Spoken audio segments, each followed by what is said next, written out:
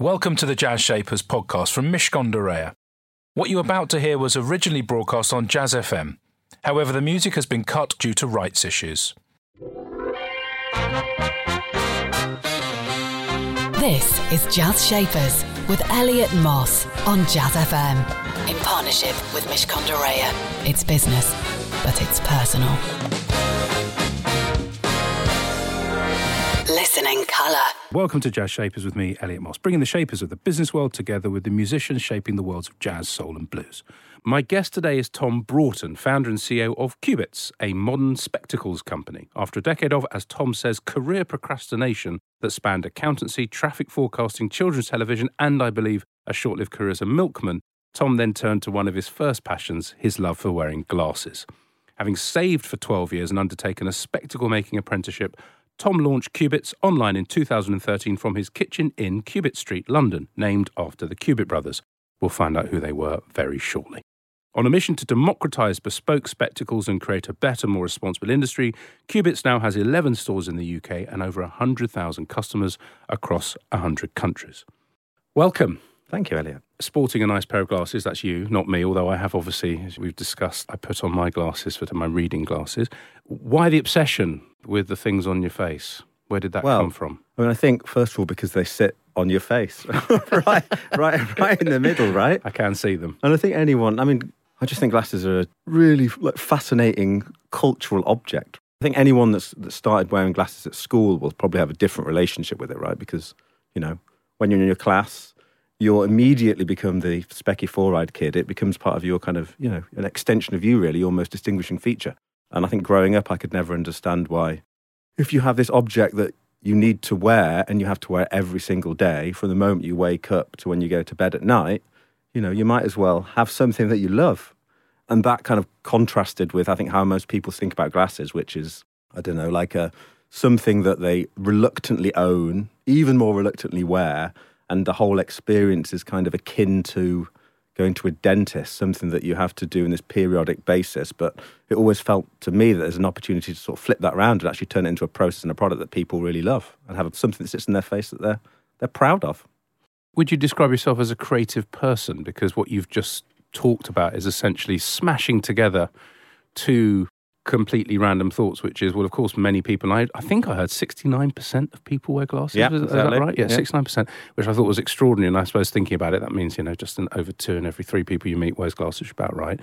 But that, with the idea that can be a creative thing, strikes me as an innovation in itself. Did you ever view it like that, or was it just, why are they ugly?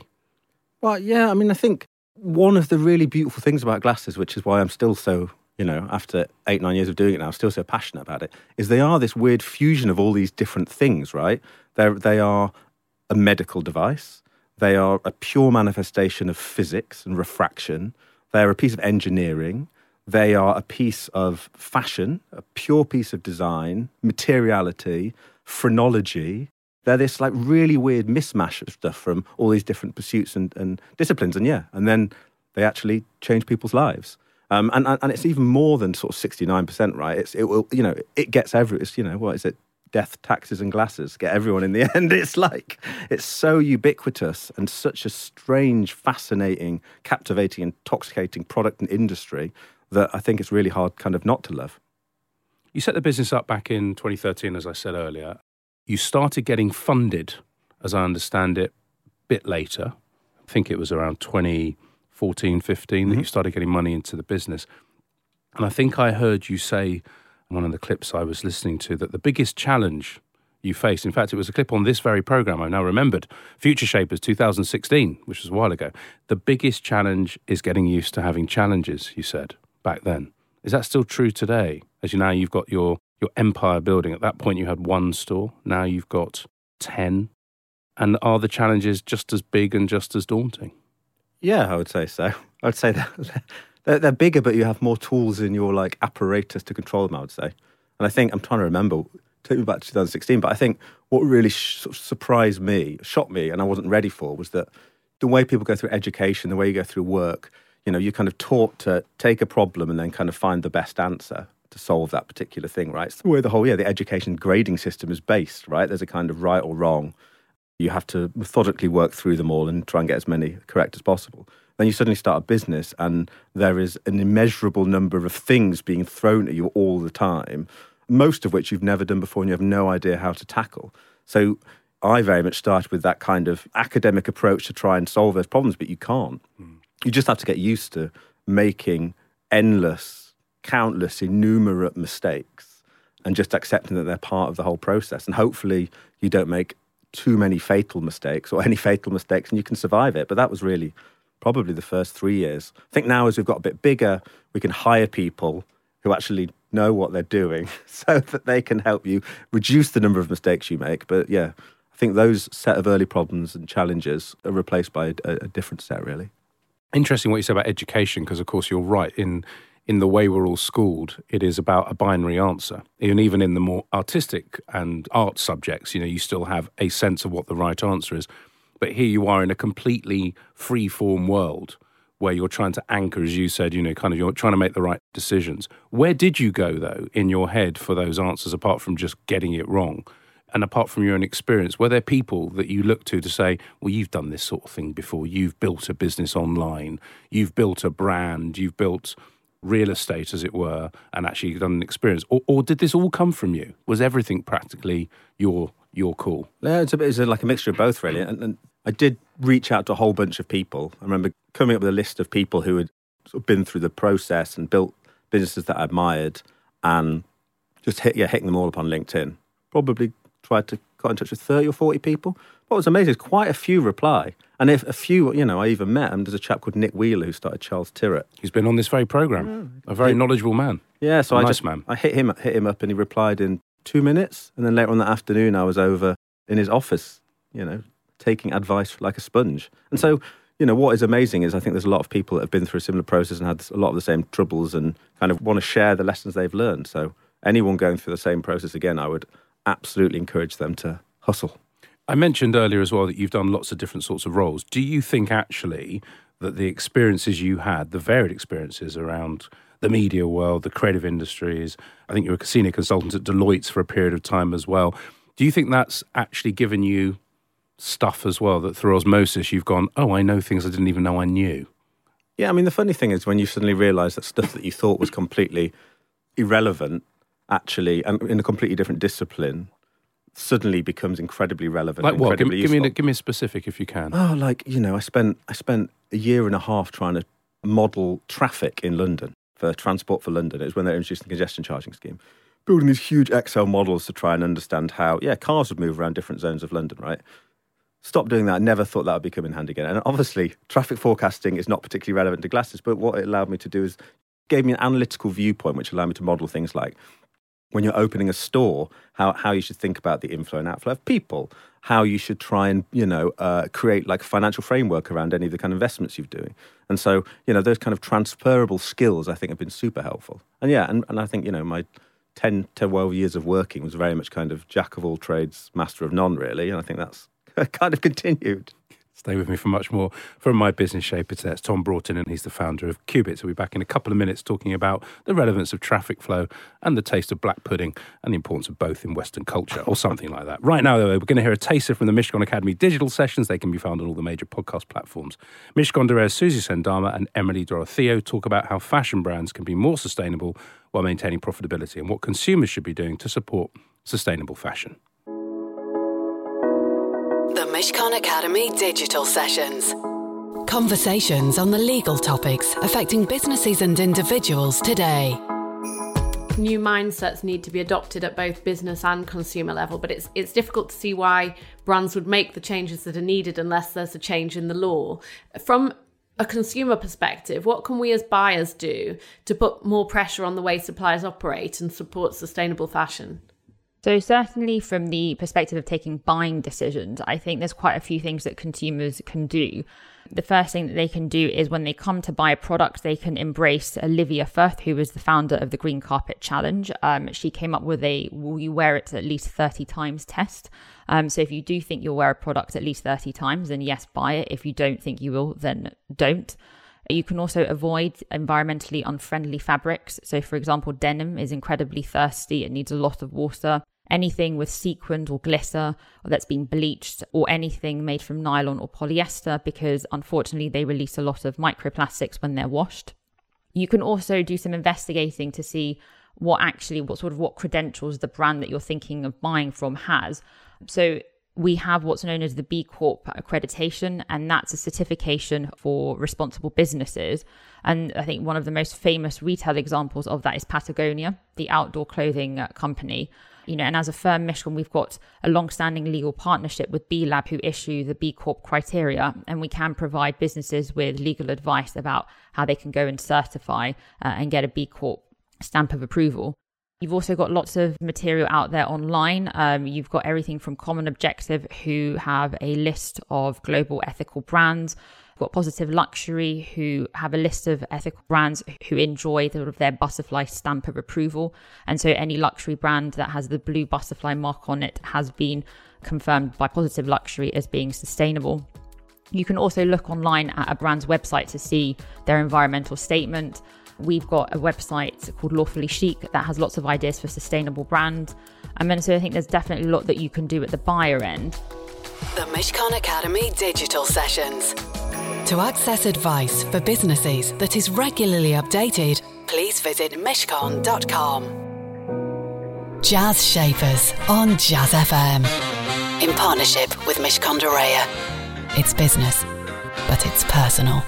You can enjoy all our former business shapers on the Jazz Shapers podcast, and indeed you can hear this very programme again if you pop the words jazz and shapers into your podcast platform of choice, or if you've got a smart speaker, innumerable ways here of getting to this, you can ask it to play Jazz Shapers, and there you'll find a taster of our recent shows. But back to today's guest, it's Tom Broughton, founder and CEO of Cubits, a modern spectacles company. Right at the beginning you were talking about the fusion of all these different disciplines. Technology has become your friend. And I think, again, it's clear that you're interested in not just the history, but the future of this industry that you're in. Tell me a little bit about what role technology is now playing in what you call democratizing the wearing of glasses. Well, I think it's worth saying, the process of buying glasses hasn't really changed that much over probably 300 years, right? And the last sort of 20, 30 years, it's played pretty static. I have a different view of the future, which is that I think absolutely within our lifetime, probably the next decade, the process, instead of going to an optician and then sort of sorting your way through a random smorgasbord of frames with sizing that makes absolutely no sense, often products in just one size, which is absolutely bonkers, by the way, and then finally finding something you like and choosing it, I don't think that will exist. Where we're trying to take it is we've developed some technology, which we call Heru internally, which essentially uses true depth cameras in the latest generation of smartphones to scan a face. It then takes a face, turns that face into a set of parametric measurements. It will then take a frame, use a machine learning algorithm to recommend a frame. You can customize it if you want. You can say yes or no, swipe left, swipe right, all that kind of stuff. And when you're happy with it, it can parametrically fit the frame to your face. So that solves sizing. You don't have to worry about sizing. It uses actually intelligent, data-driven learning recommendations rather than all the normal nonsense that, work out if your head is an apple or a pineapple or a cucumber or whatever they normally say. And then when you're happy with it, you press go, and it turns that into a three-dimensional CAD drawing that goes into a production queue. So the idea being that every frame is made to order to you, whoever you are and wherever you are in the world. And I think that has the opportunity to revolutionize the industry because, you don't need stock. There's minimal wastage.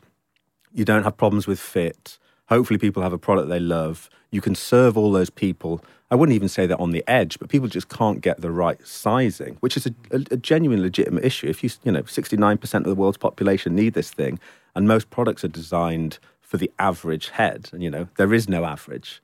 There is this, beautiful heterogeneity of all faces all around the world. And we really think that this technology can be used to serve those people. And then when you get onto things like 3D printing and additive manufacturing, you've got this really, really kind of intoxicating, captivating phase of this, 300-year-old industry. So, that's where we're going. And the economics of it work, because I've always been intrigued by the bespoke thing and the challenge that has for uniformity, which is where the more, commoditized...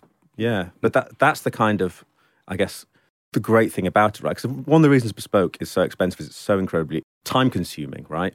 You have to go and sit down with a trained associate who takes all your measurements, turns them into a set of drawings, you review them, you go back and forth. You can't see it in 3D a lot of the time.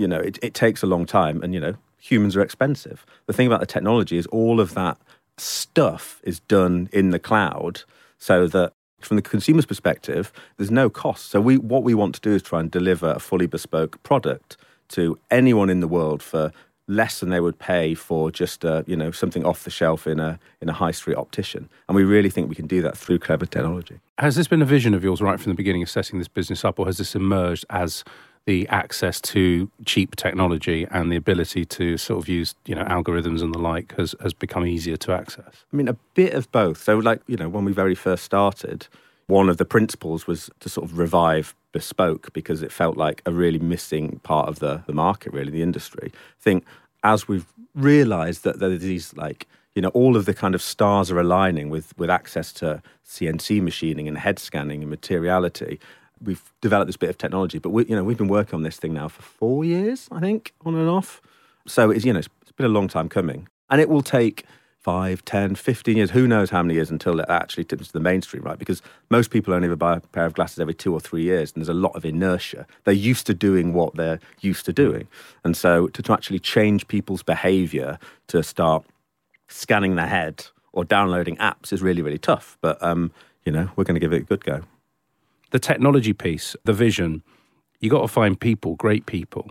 And immediately it's clear that you have an interesting brain, Tom. You kind of are interested in lots of things and you want to get into the depths of what glasses are about, where they sit culturally, where they've come from and so on and so forth. How do you find people, and have you found people that kind of have the same passion and the same intellect as you? I mean, the good thing is you can normally tell glasses wearers because they've got glasses on, right? You can normally tell their prescription based on, and we don't only employ people that wear glasses, but it does really make a difference. Our company definitely skews heavily towards glasses wearers. Finding people, is always the hardest thing, right? But I think, we look for, and it's particularly with the technology, just look for people that have both the technical capability, but also the kind of passion, borderline obsession.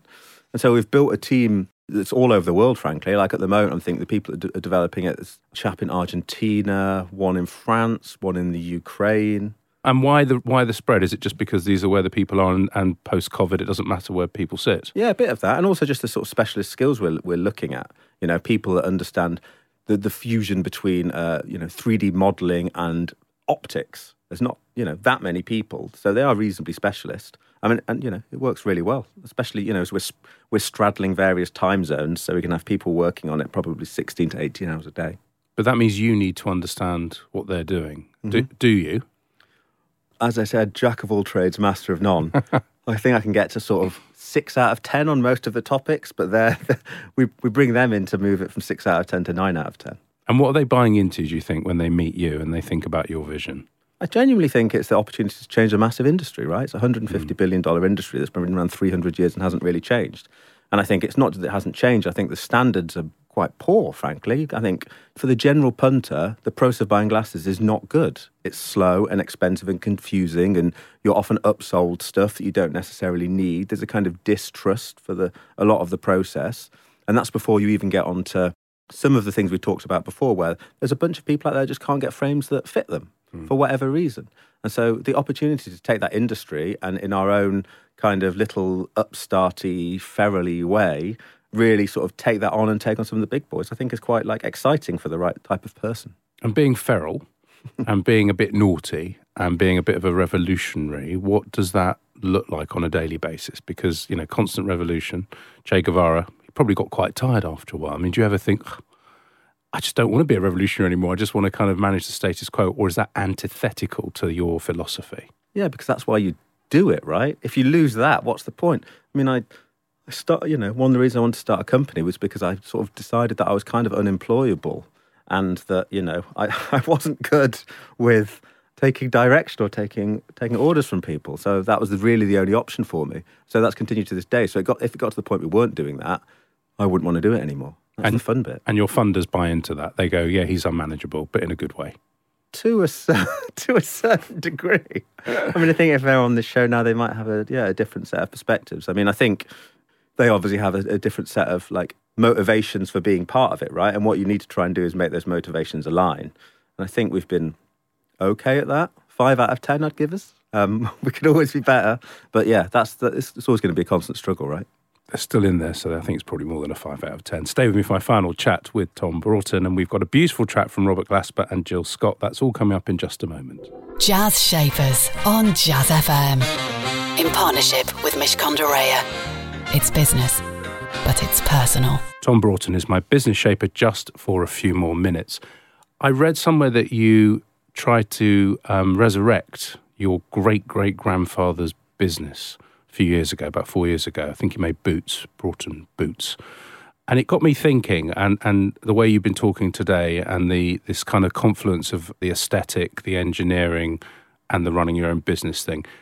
Are you a bit of a romantic? Is there something about you that says, I need to be in love with the thing I'm doing for it to really matter? I mean, 100%. I couldn't do something that I didn't love. I mean, otherwise, what's the point, right? I mean, that's the great, at some point we're all going to be dead, right? So we might as well fill those, hopefully, years between now and then with stuff you love. I just couldn't do it in any other way. But then I also think I have a strong feeling that there's a kind of, like a right way to do something.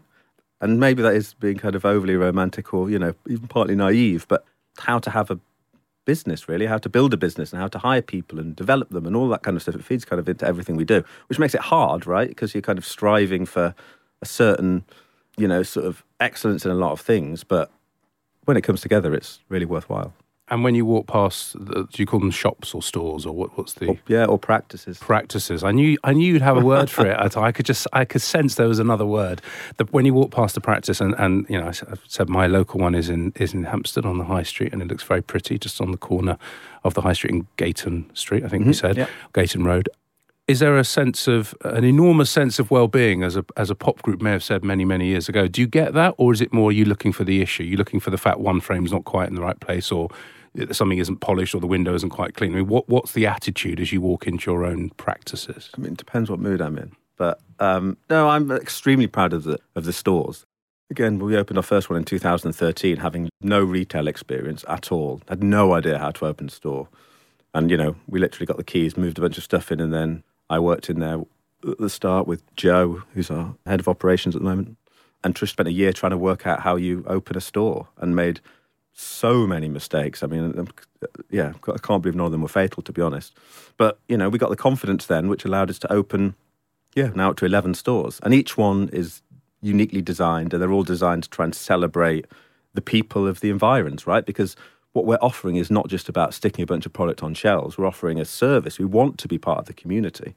And so, we'll always take cues. So the Hampstead site is inspired by the kind of the artistic movement from Hampstead in the 1920s and 1930s, Moore and Hepworth and all of those really, really influential modernist designers.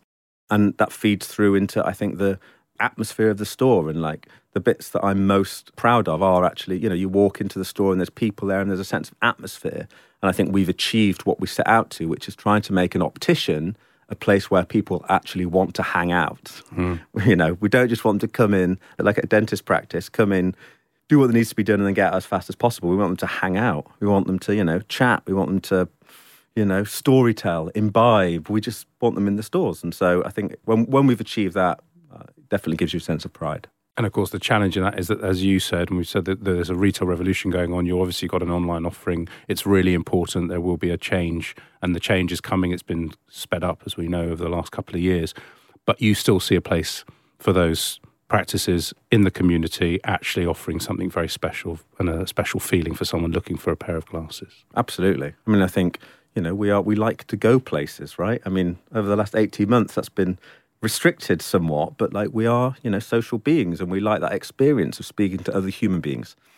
And so for us, the technology and physical retail have a beautiful symbiotic relationship where it can sort of support both at different times of people's wants and needs.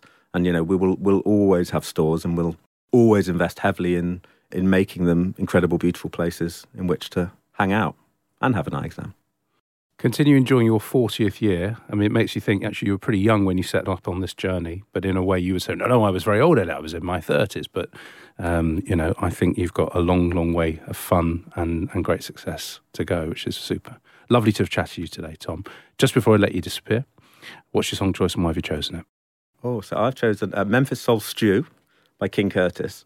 So I've chosen this, one, because it's an amazing song, which is a good place to start. But it's used. I used to run with my best friend from home. We used to run a kind of Northern Soul night in Leicester, where I grew up in my early 20s, all pre-Qubits. And we always used to put this on when we started, partly because, I mean, you can't listen to it and not start tapping your feet. You can't not turn the volume up. It's amazing. And it's sort of a celebration of the virtuoso instrument player, but also just music more generally. And I don't think you can listen to it and not smile. So that's why. Memphis Soul Stew by King Curtis, the brilliant song choice of my business shaper today, Tom Broughton. He talked about being in love with what he did, and boy, could you feel his passion, his energy, and his understanding of the industry. He talked about the importance and understanding the role that wearing a pair of glasses plays in somebody's life. Indeed, 69%, as we said, of people wear glasses. He talked about being a revolutionary, someone who wants to fundamentally change the industry using technology and making people feel great about the experience. And on that note, he wants to make his practices places that people want to hang out in. Absolutely brilliant stuff. That's it from me and Jazz Shapers. Have a lovely weekend. Jazz Shapers on Jazz FM. In partnership with Mishcon de Reya. It's business, but it's personal. We hope you enjoyed that edition of Jazz Shapers. You'll find hundreds more guests available for you to listen to in our archive. To find out more, just search Jazz Shapers in iTunes or your favourite podcast platform, or head over to mishcon.com/Jazz Shapers.